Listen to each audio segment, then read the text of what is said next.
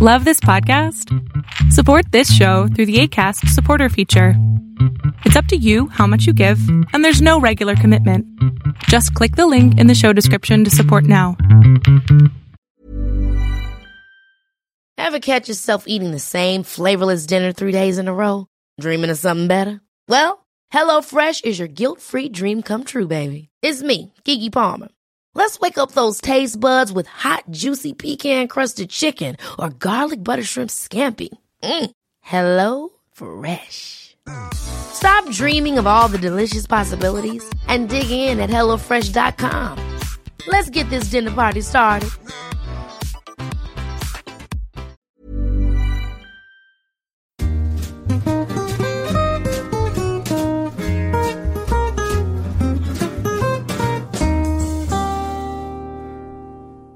Hey, what's up, friends? My name is Andre, and this is the Tennis and Bagels podcast, a podcast about pretty much anything tennis that I can think of coming through my head, from GOAT conversations to recreational tennis, play tennis that you play in your league, in your club, and everything in between. So, this episode, I would like to talk about the comeback of tennis again. I know I've already done an episode about this, and I'm not sure if I've made a video as well, but I certainly did an episode. And the reason why it was relevant is because obviously there is a whole pandemic going on right now, and things aren't exactly so sure yet.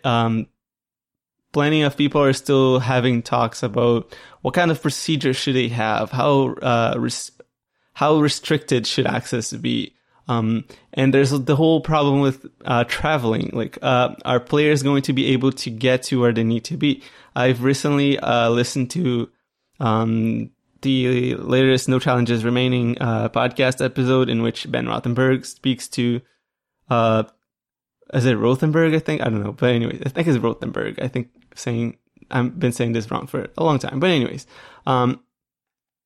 in which he and a bunch of sports journalists are talking about tennis and other sports. And they did point out that one of the difficulties of tennis is exactly the fact that tennis players have to come from across the globe and from all around the world. It's a very international sport. And unlike the MLS, the soccer league, the NHL, and the basketball leagues and things like that. So, where players are from the United States and they are either staying in the United States or coming to Canada, which is the case for the NHL. But tennis is different. Tennis has the problematic of people having to obey certain travel restrictions and quarantining when they come to the country. So it makes a lot of things tough to, conceive in a sense. And that leaves a lot of questions open, as in what is the playing field going to be like, how the players are going to play, and where are they going to be training, and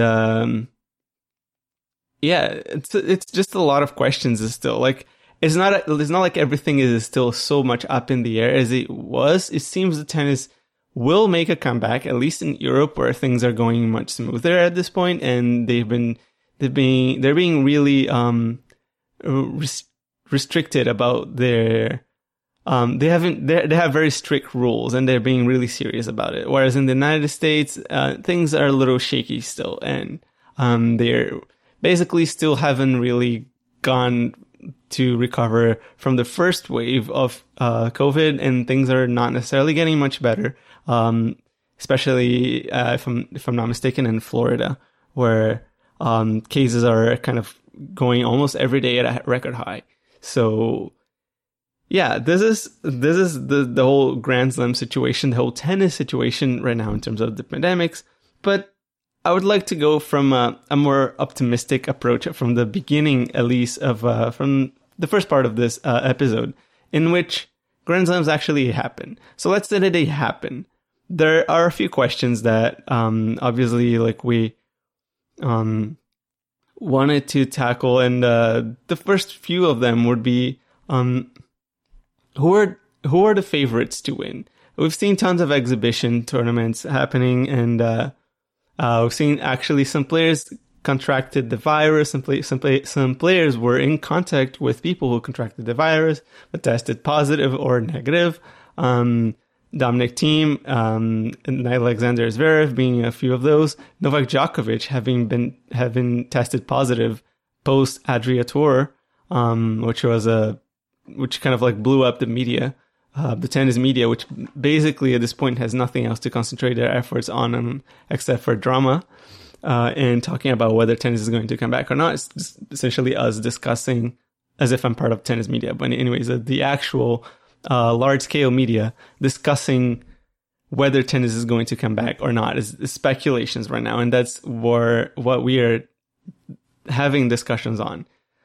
And the winners is something that, like, I guess from a fan perspective, which is more the approach that I take in this podcast, is because I'm not a journalist. I'm not traveling around the world. I'm not even necessarily attending the events that are right next door because it's expensive. I don't just get like a credential and I come in and that's it. Like this is not necessarily an easy thing for me to do. So I like to take the perspective of a fan, and being optimistic is also an interesting point to be, because I'm going to talk about this soon as well, is how we just essentially want tennis to be back, and how does that really feel? And seeing a lot of the players playing exhibitions has been encouraging and tricky at the same time to tell which level they are right now. I personally haven't been watching that many exhibition matches. I've watched a few highlights, and it's odd without the fans. It kind of feels like a practice. Some players that just don't really even seem very much involved in the matches. And some of the bigger names aren't even playing. Obviously, Roger Federer has already declared that he's not playing anymore for the remainder of 2020. Nadal is just kind of spending this whole time on the boat somewhere in the Mediterranean. And Novak Djokovic has spent most of his pandemic time getting in trouble on Twitter for doing questionable things, and some not so questionable, but still people find ways to hate on him for a lot of things.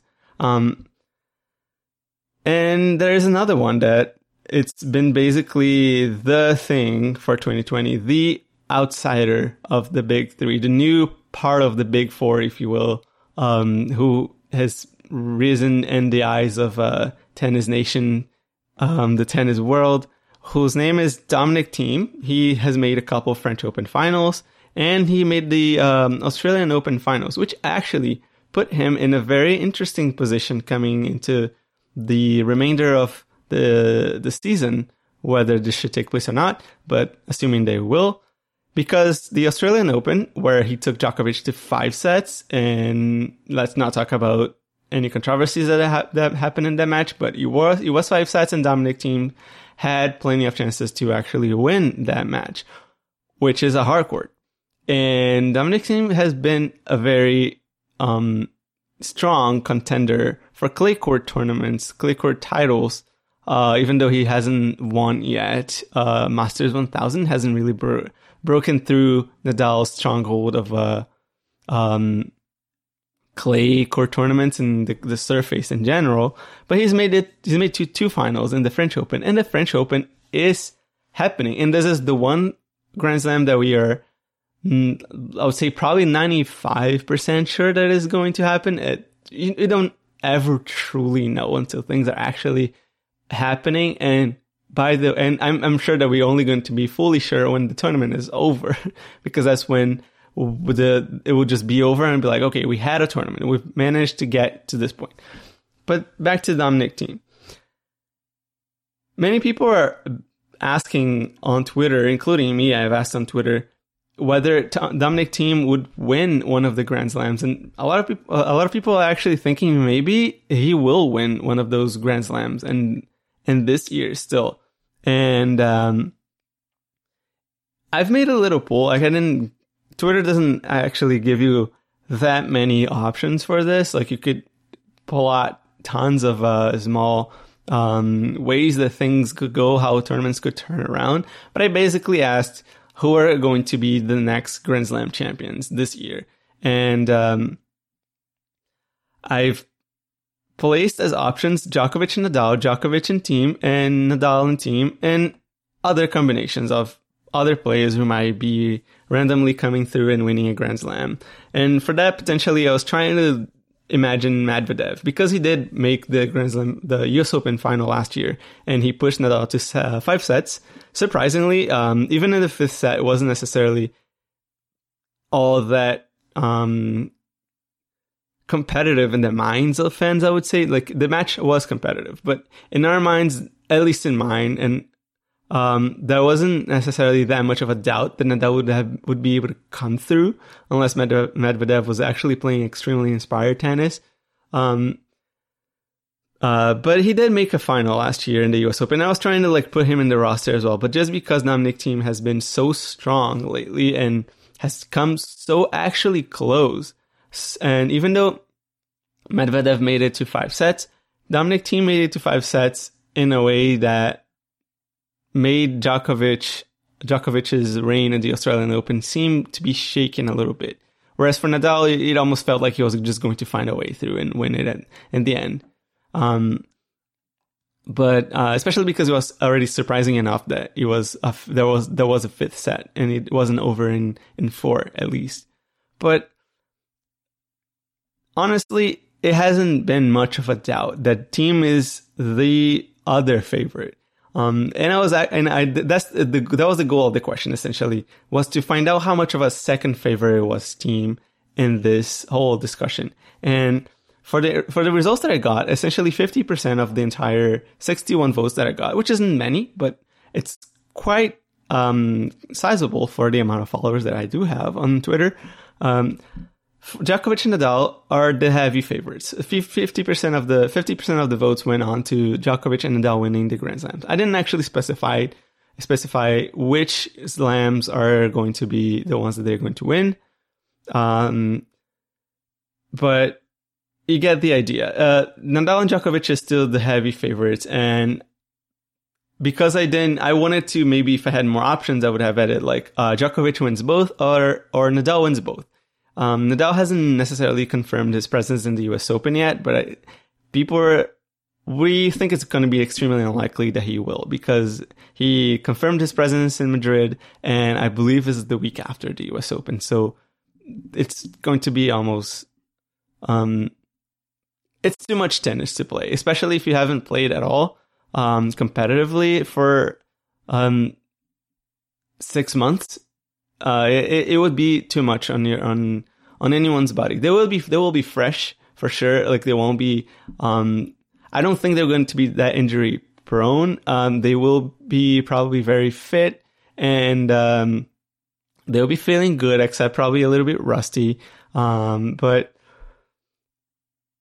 yeah, the point is, Nadal probably won't play in the US Open, and apparently this is not going to hurt him in the rankings. I still don't understand exactly how the ranking points are going to work. But apparently he can choose not to play a tournament and still not have his ranking points drop, which means that if he does decide to not play the US Open, he won't be penalized for that. And the only thing that he will lose is the championship, defending the championship in a sense.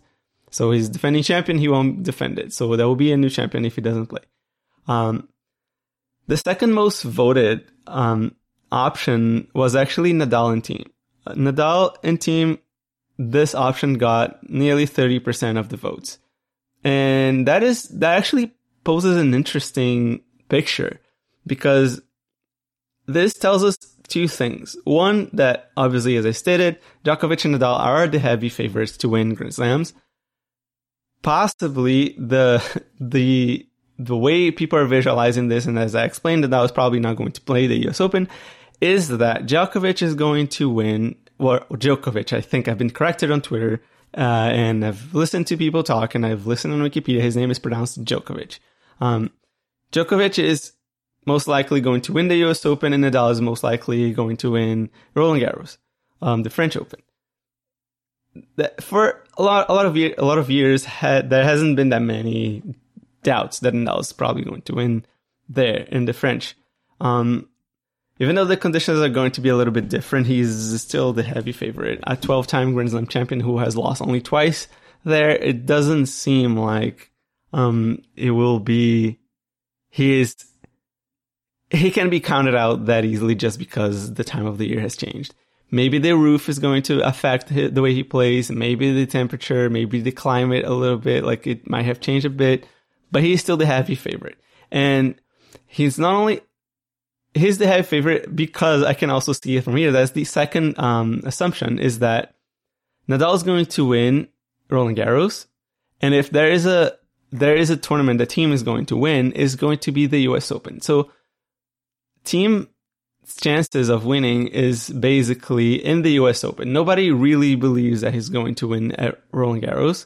If someone is going to win at Roland Garros that isn't Nadal, is Djokovic. So this is kind of like the current dynamics that we have. Is just kind of essentially, to translate it in real speculative terms, is probably not Djokovic and Nadal are going to win because, well, this is kind of how things have been going for the past 10, 12 years. But team has gotten so close that we don't really know at this point. It's just kind of, we're taking a guess, taking a gamble. This is how team and Nadal are going through this. One of the people that commented on this thread that on the poll that I made, sorry if I pronounce your name wrong, but it's Siddhant Guru, at Siddhant Guru on Twitter. He says, depends on the final participation list of the US Open. And I said, I think it's likely that Thiem and Djokovic at least will be there. But he says correctly, I'm not looking for them. I'm looking for the other players. Medvedev, Monfils, Goffin, Roberto Bautista Agut, Wawrinka, Raonic, Cilic, Dimitrov, and other folks that are going to be there as well. Someone also posted here, Vansh Vermani, Marin Cilic, Karen Khachanov, Denis Shapovalov, Tennis Sandgren, and Dan Evans. I feel like Dan Evans and Tennis Sandgren and Shapovalov are massive stretches. Karen Khachanov, I don't think is ready yet for a Grand Slam, but depending on who plays, actually might have a solid. Let me rephrase that. It probably will have a strong impact on how things are going to unfold in the US Open. It may, if those guys don't play, the field might be a little bit weaker, and it may favor either player depending on how much time on court they take. Some players prefer to have a little bit more time on court. Some players prefer to have a little bit less. Federer is probably one of those that actually prefers to come into a final having not lost a single set during the entire tournament.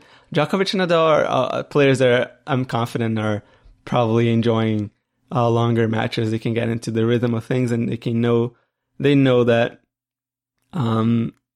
they're feeling it. They're feeling good about themselves for having come through matches like this, even though they do most of the time win at least up to the fourth round in straight sets. So this is how we're standing in terms of the Grand Slam favorites. It will be very interesting to see what will happen, and I'm using this optimistic scenario for two things. For one, if I don't, there will not be an US Open, so Roland Garros will probably still fall into Nadal's hands, even though players are going to be a little bit more rested. They'll be feeling a little bit better. But I don't think Nadal is just going to lose it. I don't think Nadal is going to lose Roland Garros regardless. I would very much hope for a final between Djokovic and Nadal. And really and it's Djokovic. I keep saying it wrong. Oh my goodness. I being a Djokovic fan, would really love for Djokovic to actually win it against Nadal. And I hope it would be like a an epic match, a classic of the classics in Roland Garros. Maybe the one Roland Garros that Nadal loses, say, in the semifinals or in the final. Hopefully the final, because I don't think that there's any other way that Djokovic and Nadal can meet in this tournament, and it will shake the world of tennis. Maybe if Djokovic gets to win against Nadal in the final of Roland Garros, it may mean an entirely different, like the beginning of a new era in tennis. It completely may mean that. And it may even halt Nadal has been a great champion for the past 15 years or so, but if he loses, then he may lose his favoritism to win Roland Garros ever again. And there may be a chance that he won't win another slam. Like, I think it's a possibility. I'm not saying that this is the biggest possibility, but it could be the possibility that this will happen to him. So we'll have to know. This is all depending on not only how things unfold in this remainder of the season, but also how they come back in the regular season next year, which hopefully is going to be fully regular with fans and everything. So, in terms of how the US Open is going to unfold and Roland Garros is going to unfold, there is also another important aspect of the game that I haven't actually thought it was that important, which is the fans. I haven't thought it was a massive issue because I thought, well, they're probably just going to concentrate on the match and they're going to be fine with it, and they're just going to be so focused that it won't even matter, and there won't be a problem of like wrong calls coming from the crowd, or booing, or too much noise, or even flashes, or anything that it could be disturbing play, and things like that. But there's also an issue that I kind of came to realize and kind of brought me a little bit in doubt, and I made another poll about that even, which is I started this question is, what are your thoughts on tennis without fans? A Grand Slam without fans? Small exhibitions, whatever, yada yada. And as a fan, how do you feel about not having fans on the stadium? And I have listened to the tennis podcast's interview with Yannick Noah, who is the 1983 Roland Garros champion. And first of all, you should go and definitely give it a listen. It's an amazing interview. The guy is incredible. I love listening to his story. I'm not even finished the episode, by the way. I'm really excited to hear everything that he's got to say. Maybe one day I'll even get a chance to talk to him.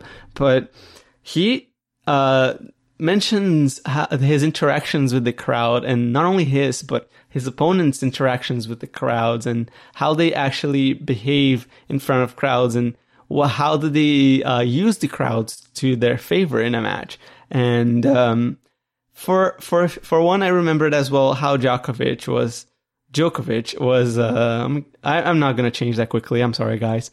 But how Djokovic uses the crowd, which is going against him, in his favor. Like he has learned how to not rely on the crowds and understand his position as not the fan favorite, especially when he walks on court against Federer. And he uses it to his favor. It may help him, actually, that crowds are going against him. He may feel like a different type of feel, like the one that gives him the actual strength. It's like, I'm not playing against my opponent only, I'm playing against everybody else. That makes me rely on my own strength so much more. It could be something that like that is happening in his head. And Yannick Noah was mentioning how the moods of the crowds were affecting the play that he was going through. He was talking about how he played McEnroe once. McEnroe. Man, I'm not, English isn't my first language. I'm sorry. I just wanted this podcast in English, but I'll be bad in names forever. I'm sorry if that bothers you. Stick with me, please. So anyway, he was playing McEnroe, and he was trying to get the crowd to go with him by being like a a lighthearted atmosphere, like a show. He was describing it as a comedy show. He's a musician, he's a performer, so it makes sense that he would think that way. And he places himself as the good guy in tennis, and he put McEnroe as the bad guy. And being the bad guy, what McEnroe wanted was for the crowd to be under tension, so that would fire him up. That was the thing that he wanted. He wanted to play the crowd and play the opponents to kind of make the tension arise, because if things were good, things were vibing nicely, it wasn't for him. So that changes how they see the mood and how they mentally and emotionally get invested in matches. The fans are important for that. And it kind of got me. I was actually honestly surprised when I was thinking about fans and having the US Open happening without any fans. And it's not to say that I don't care, for example, about the Southern and Western Open and Cincinnati Open, which is happening in New York. But at the end of the day, is that the Grand Slams there are going to count. Like whenever we are looking at the biggest winners of the year, we are looking first at the Grand Slams, and second we look at the Masters 1000. But for the Grand Slams, which is probably what's going to stay in history for the longest, how much will fans actually impact the victor and the defeated? Is Djokovic going to be able to draw energy from nothing, because it will be nothing? Is Dominic Thiem going to play well without crowds? Is anybody else is going to be there play well without crowds at all? In full silence. It's one thing that we think about, oh yeah, they're just tennis players and they're just probably just going to retreat to their own world.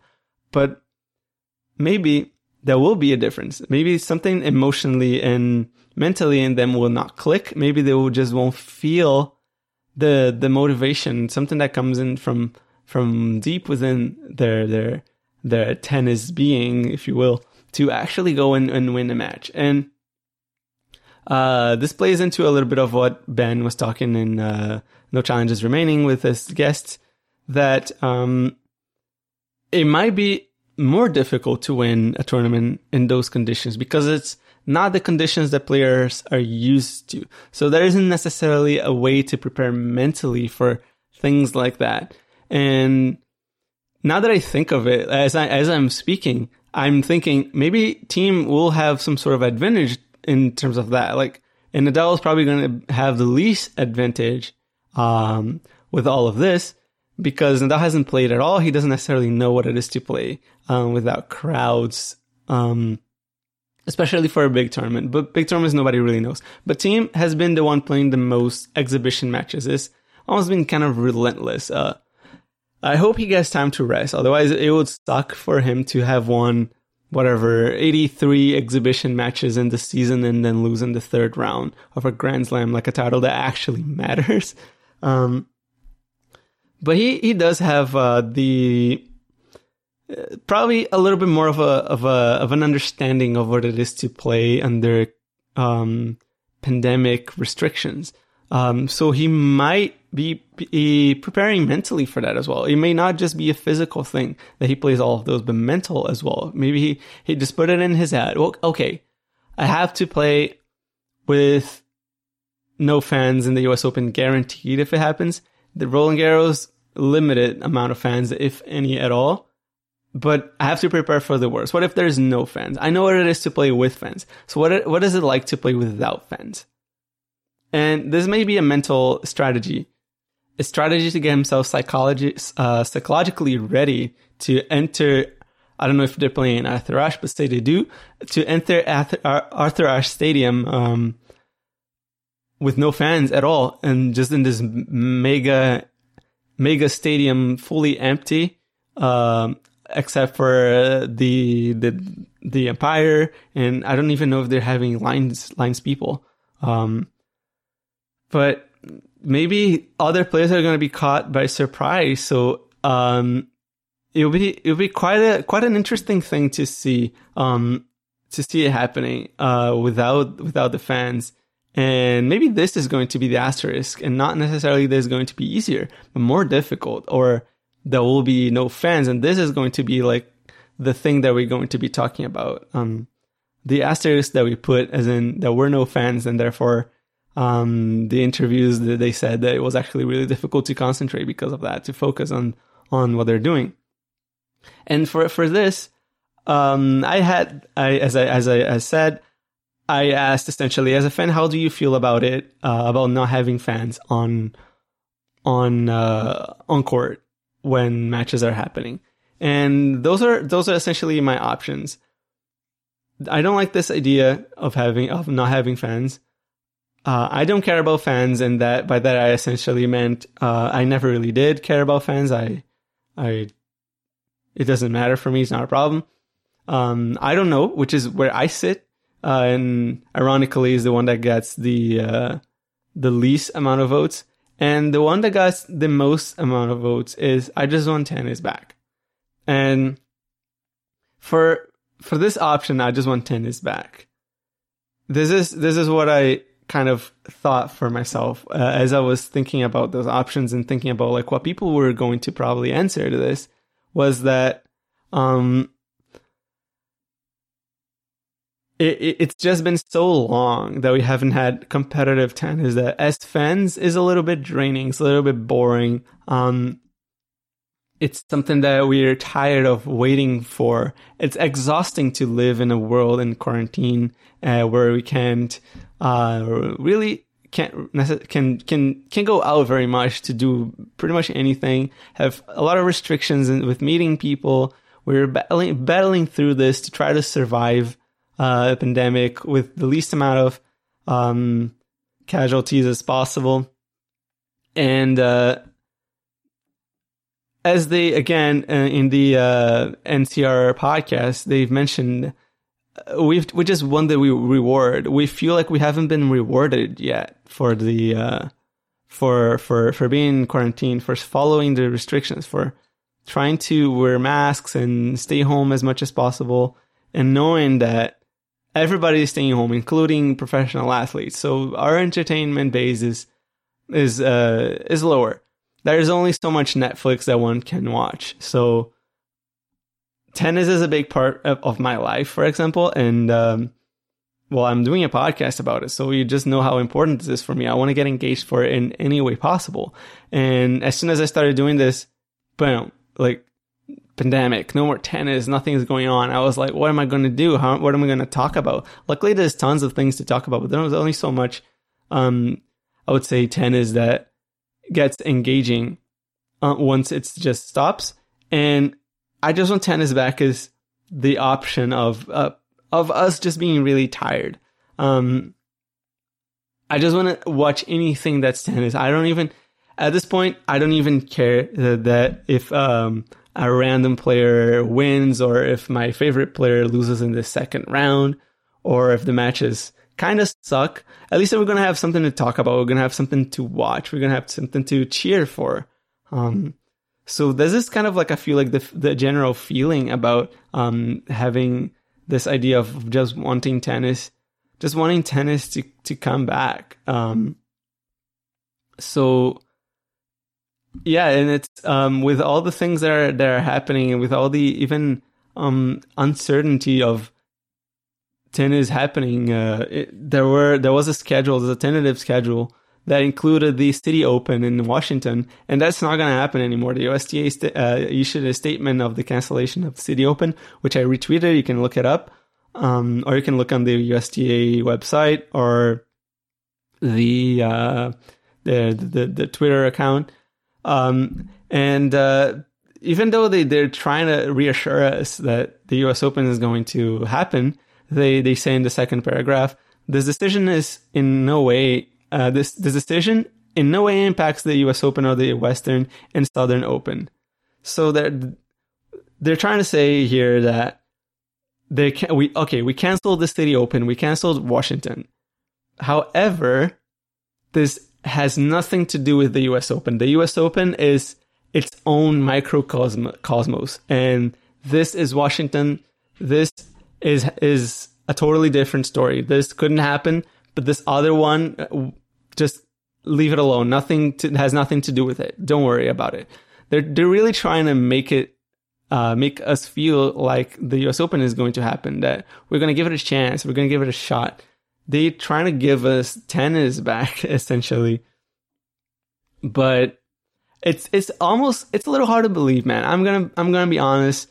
It's when they say that it has that in no way impacts the US Open, it's how much so? Like, how much can you be so sure that this in no way impacts the US Open? You just canceled the tournament because of pandemic. It's not like New York is in great shape. You know, it's going to be really, really difficult for them to hold the tournament. And even if they manage to hold it up until the end, it will be a massive effort of a lot of testing and a lot of isolation, a lot of restrictions for players. And I bet that if they're playing a full draw 128 players, men and women side, there will be disqualifications. Players are going to break the protocol, the restrictions. They're going to go out and they're going to do something that they shouldn't be doing, and they're going to be disqualified. Guaranteed. I cannot see this not happening. Even for small things like the tennis, something professional, whatever, world team tennis. I think Danielle Collins was disqualified for breaking the rules. And I think this is also a message that they want to send that the USTA is... Well, I don't think the WTT, the World Team Tennis, has much to do with the USTA, but they're probably all working together in a way to try and get people to get to feel like, listen, we are here and we have strict rules and we're going to abide to them. Players are going to abide to those rules, and if they don't, there will be no second chances. This is what they're trying to say, to make everybody feel like it's going to happen. We don't know. I don't know yet. I feel like there's still a chance that the US Open is not going to happen. There's a lot of people. Some people answered that they just don't want tennis back or whatever. They said that I don't like the idea. Yeah, the one that got the second most amount of votes was I don't like the idea of having no fans. And some people were saying that it's still pretty crazy that the US Open is happening and that they wish that the tennis was just fully over for the rest of the season. But I'm not so sure about that. I mean, here's the thing. I feel like the US Open may not happen. I don't feel like the tennis season should be fully canceled, because there is a possibility that Europe can still hold tournaments. I think the fact that Roland Garros is considering having fans is one of two things. Is either of those two things. Is either they are in actually a really, really good spot and they can foresee probably having fans with social distancing and a limited amount of people wearing masks, or they're being completely reckless and they have no idea what the heck is going on. There is no in between for that. Like, to consider to have fans, it's one or the other. And I'm hoping that they're not being reckless, because, well, the consequences, the impacts go beyond tennis, beyond having to cancel the tournament. There's the impact of more people getting sick, more people getting infected, like getting a new wave of COVID-19, which is the last thing that we all want. Like, if another wave comes and another wave comes and another, tennis in 2021 might be jeopardized. You know, like, we may not be able to have tennis until whatever, July next year. Suppose Wimbledon gets canceled again. That will be not okay, man. It's just, I just want tennis back. I'm leaning a little bit towards that statement. I'm still feeling like I don't necessarily know how I feel about tennis, but I also just want tennis back. I want to see what it going to feel like. I don't want to just call it and be like, oh yeah, like the fans without fans is just going to suck. No, I want to see what it's going to look like without the fans as well. Maybe it's not going to be good, but who's to say? Maybe it's going to be fine. And next year in the Australian Open, and then whatever in the Australian swing, things with fans would be like, oh yeah, man, like this is way better. But I'm glad I had something to hold on to, like in terms of tennis. So that's kind of like the state of things right now. This is beyond who may win. Is the tennis tournaments even going to happen? And I do hope that they do happen. But I also just kind of like to close this thought right now is that above all, I do want things to be done safely and not rushed, and not just for the sake of having something. I just want tennis back, but, well, leaning towards it. But I hope, and I would like for all of the organizers to prioritize safety as much as possible for fans and for players alike. And yeah, and I guess like the last thing of that I wanted to talk about in this episode is the asterisk, which I've mentioned here. Is there really going to be an asterisk on people's on the players winning the tournament, the Grand Slam? Because as I've mentioned, it may even be more difficult. It may be more strange. It may feel like a totally different atmosphere in which you have no idea how to focus. You have nowhere to like draw your energy from, except for yourself. For a lot of players, it's probably going to be like coming back to like juniors days or whatever, when they only had like probably their family watching, and probably even that is going to be absent. They probably won't even have anyone. If the rules of the US Open, I believe, were to be only, I believe, one or two people in your team to accompany you. I don't think they're going to be allowing family to join, let alone like friends, right? So, who are they going to be looking at? They're going to be looking at an empty box and trying to imagine the visualizing their families there. It's going to be like a whole different technique of visualization in which you're just going to have to visualize the whole crowd cheering for you. Somebody even mentioned to have crowd noises that are going to trigger, and for me that's a no-no. Like, honestly, I'd rather have no tennis than have tennis become a sitcom. Like, for me, this is the most ridiculous idea. I would probably laugh every time that the applauds were coming or the cheering. I wouldn't be able to watch that match. I would have to watch it on mute. And I hate watching tennis on mute. Actually, I hate watching essentially anything on mute. But, yeah, the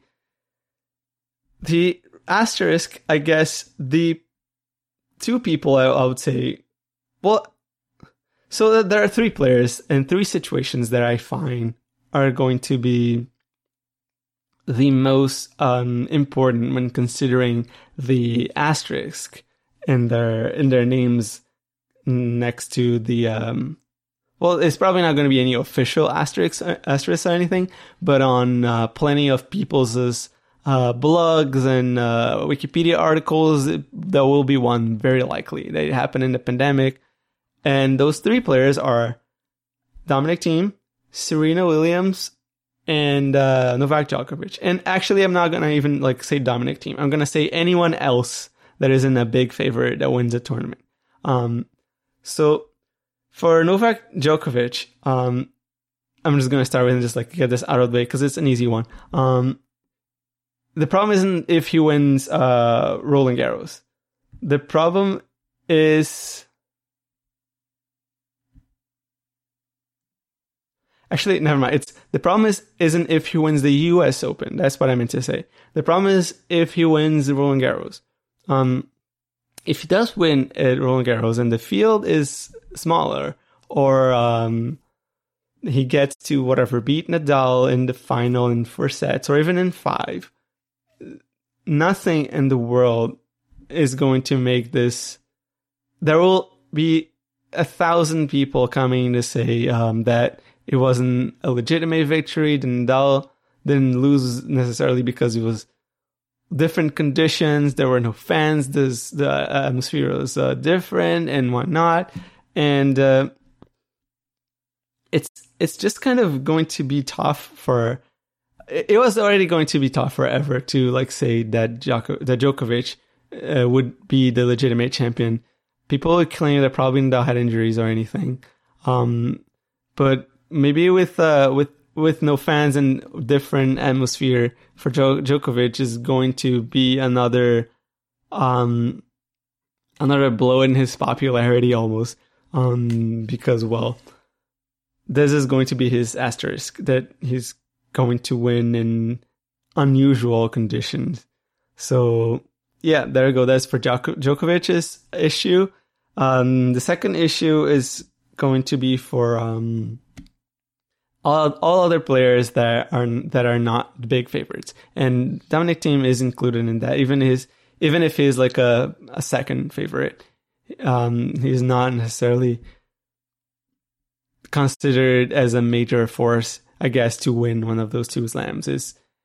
He's getting his chances, but people still don't think that he's going to win it, as I've said previously. But yeah, if they do win, here's what's going to happen.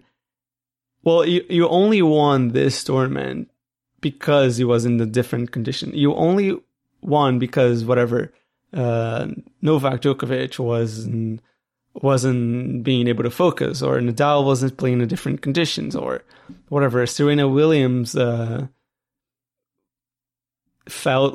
like she was getting sick, or she didn't have the roars of the US Open to cheer for her, or anything, or maybe like whatever. Halep wasn't there because she didn't want to come to New York. So for those players, it's going to be a pretty lame thing to have. You know, I would, if I were one of them, I obviously would still want to win it because, well, it's money and you get the trophy. Like I would, regardless of it's an asterisk or not, it is still going to be a heck of an achievement. The only way to deal with this would be probably to not care about media, or not care about social media really, because they're probably going to be fine with it. But social media is just going to be pain in the butt if you win this tournament right now. So if you're not a favorite, if you win this tournament, social media will never leave you alone. Like there will always be blog posts about you saying how you won in an unusual terms, and if you never come back and win another slam, or if you don't, for example, crack the top 10 or the top 5, the chances are you're going to be remembered as the pandemic winner, which is pretty lame. So those people are just going to have to like leave social media for a very long time. That's probably what's going to happen. And the last player that I find is going to suffer the most with such unusual conditions is Serena Williams. And the reason why I say that is because there's a lot of things on the line for Serena. For one, I personally think she's the ultimate greatest of all time, male or female. I think her achievements speak for themselves. And yeah, it's difficult. There's a lot of statistics, but I think that her records are just so insane. And she still is a big favorite, regardless of what tournament she enters. Even if she's not at her best right now, even if she's, I think 38 or 39 years old, she's still such a powerful force in tennis that I don't think that she, I feel like she's definitely leading the greatest of all time discussion, and that's my opinion on that one. You may disagree if you want to, by the way. But the asterisk on hers is going to be tough for the reason that suppose she plays in the US Open, and the US Open has 90% of participation is American.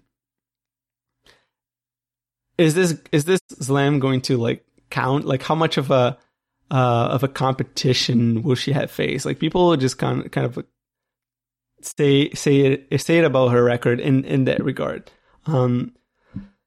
and that's probably the one she's the most likely to win of the two. Roland Garros could be really difficult. She's not the greatest champion there. I think she's won 3 times, and that's where she got a couple bad losses as well. So it's just complicated, Roland Garros. So if she has a chance this year of tying Margaret Court's 24 record of 24 Grand Slam titles, it's going to be in the U.S. Open. And there is also the fact that what I've already said, like if without the roars of the crowds in New York, without the heavy backing of the United States fans on the stadiums, is Williams going to be like how strong is she going to be in that tournament? How much more difficult will it be for her to focus? So it could be that it's actually more difficult for her, or because if the playing field will be so limited, it may just kind of like even things out. But anyway, and to be fair, I've been seeing as well, like in the No Challenges Remaining podcast or on Twitter as well. The discussion is about necessarily how interesting it would be for her to tie Margaret Court's record by playing essentially the same conditions that Court played back in the day in Australia, where she won a crap ton of titles. I don't remember exactly how many, probably like something like 7 or 8, maybe more, titles in Australia. And when she won it, like in the 70s or whatever, Australian Open wasn't necessarily a big slam in a sense. Like it was a Grand Slam. It's still counted as a Grand Slam. It's still prestigious, but players just didn't travel to Australia to play it. So it was mostly a domestic field that was playing. And that's where she got most of her titles. And if I'm not mistaken, and I'm going to hold myself accountable on this, I'm going to look it up right after this. The draws were also smaller when Court won her Australian Opens and a bunch of other Grand Slams. So in that sense, if Williams were to win in a weird condition US Open without fans and suppose a smaller, a limited field with only American players, and who's to say maybe they're going to have only 96 players instead of the classic 128. But this would be, some people are saying like it's quite fitting actually that she would tie Courts with this situation. And there are two ways to look at that, I would say. Like there's the one way, which is, well, Court did it, so if she does it, there's absolutely no shame in doing that, and the Grand Slam counts anyways. It's just totally fine. Like we're gonna count it, and that way we can get back to actually considering Court's achievements as valid and not just dismissing them. And by the way, they don't miss the main reason people dismiss Court's records is essentially because of her views. And I'm not saying that people are right or wrong about this. I'm just saying that you have to apply the same conditions for everybody. If you're talking about Court, you have to talk about Billie Jean and other players that were the GOATs of their times, if you will. So, and the other way that you can look at it is how much more legitimate wouldn't it be if Serena would break that record by winning a slam in regular conditions? It's kind of, it would be the ultimate trump card over Court's achievements, which is somewhat bad, which is pretty bad for her. But the thing is, it would be kind of saying Court won all of her slams in a totally different era with mostly domestic fans, domestic field of players, and smaller draws and whatever, you name it, how much easier, if you will, you want to make it. And then Serena has to come here and win in 3, at this point, 4 different decades Grand Slams.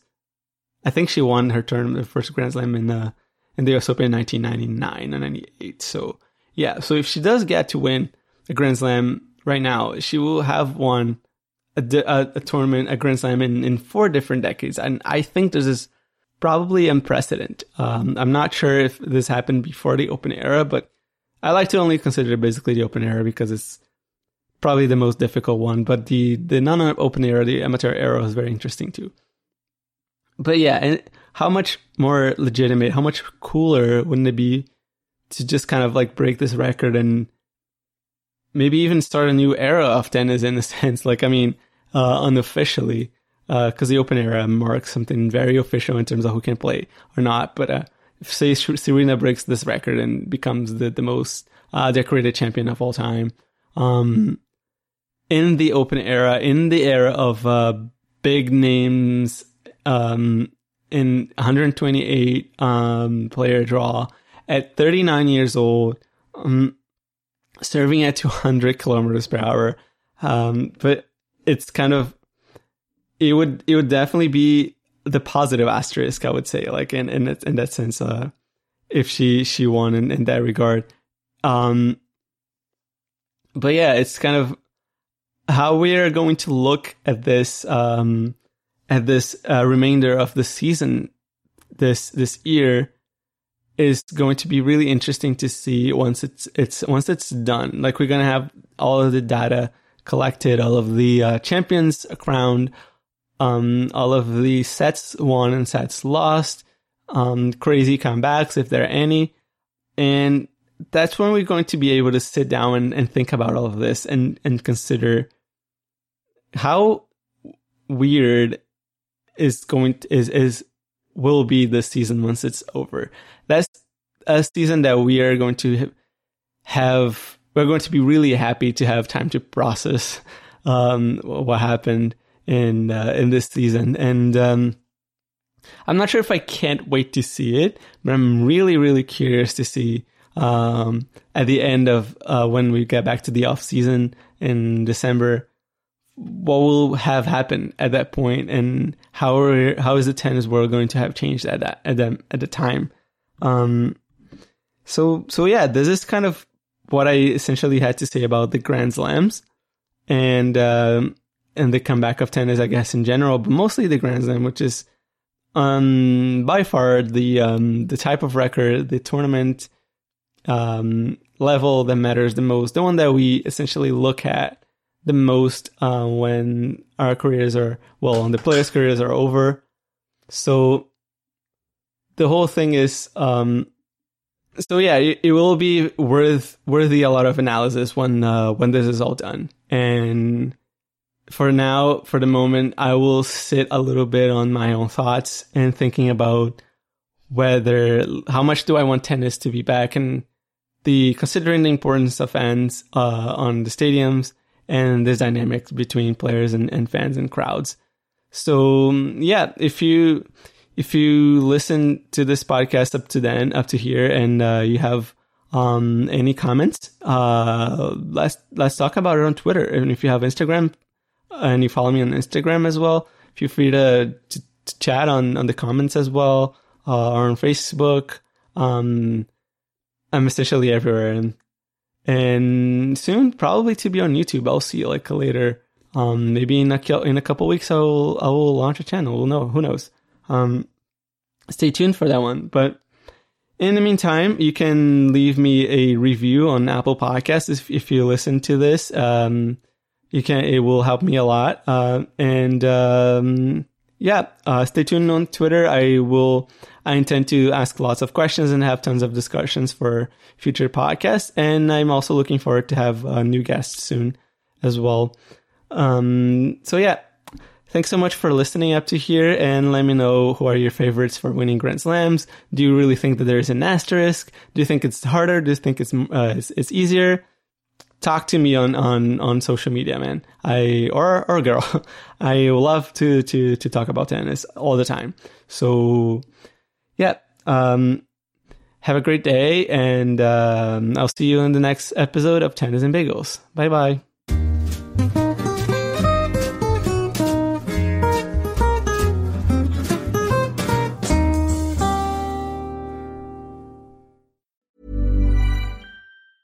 Planning for your next trip? Elevate your travel style with Quince. Quince has all the jet-setting essentials you'll want for your next getaway, like European linen, premium luggage options, buttery soft Italian leather bags, and so much more. And is all priced at 50 to 80% less than similar brands. Plus, Quince only works with factories that use safe and ethical manufacturing practices. Pack your bags with high-quality essentials you'll be wearing for vacations to come with Quince. Go to quince.com/pack for free shipping and 365-day returns.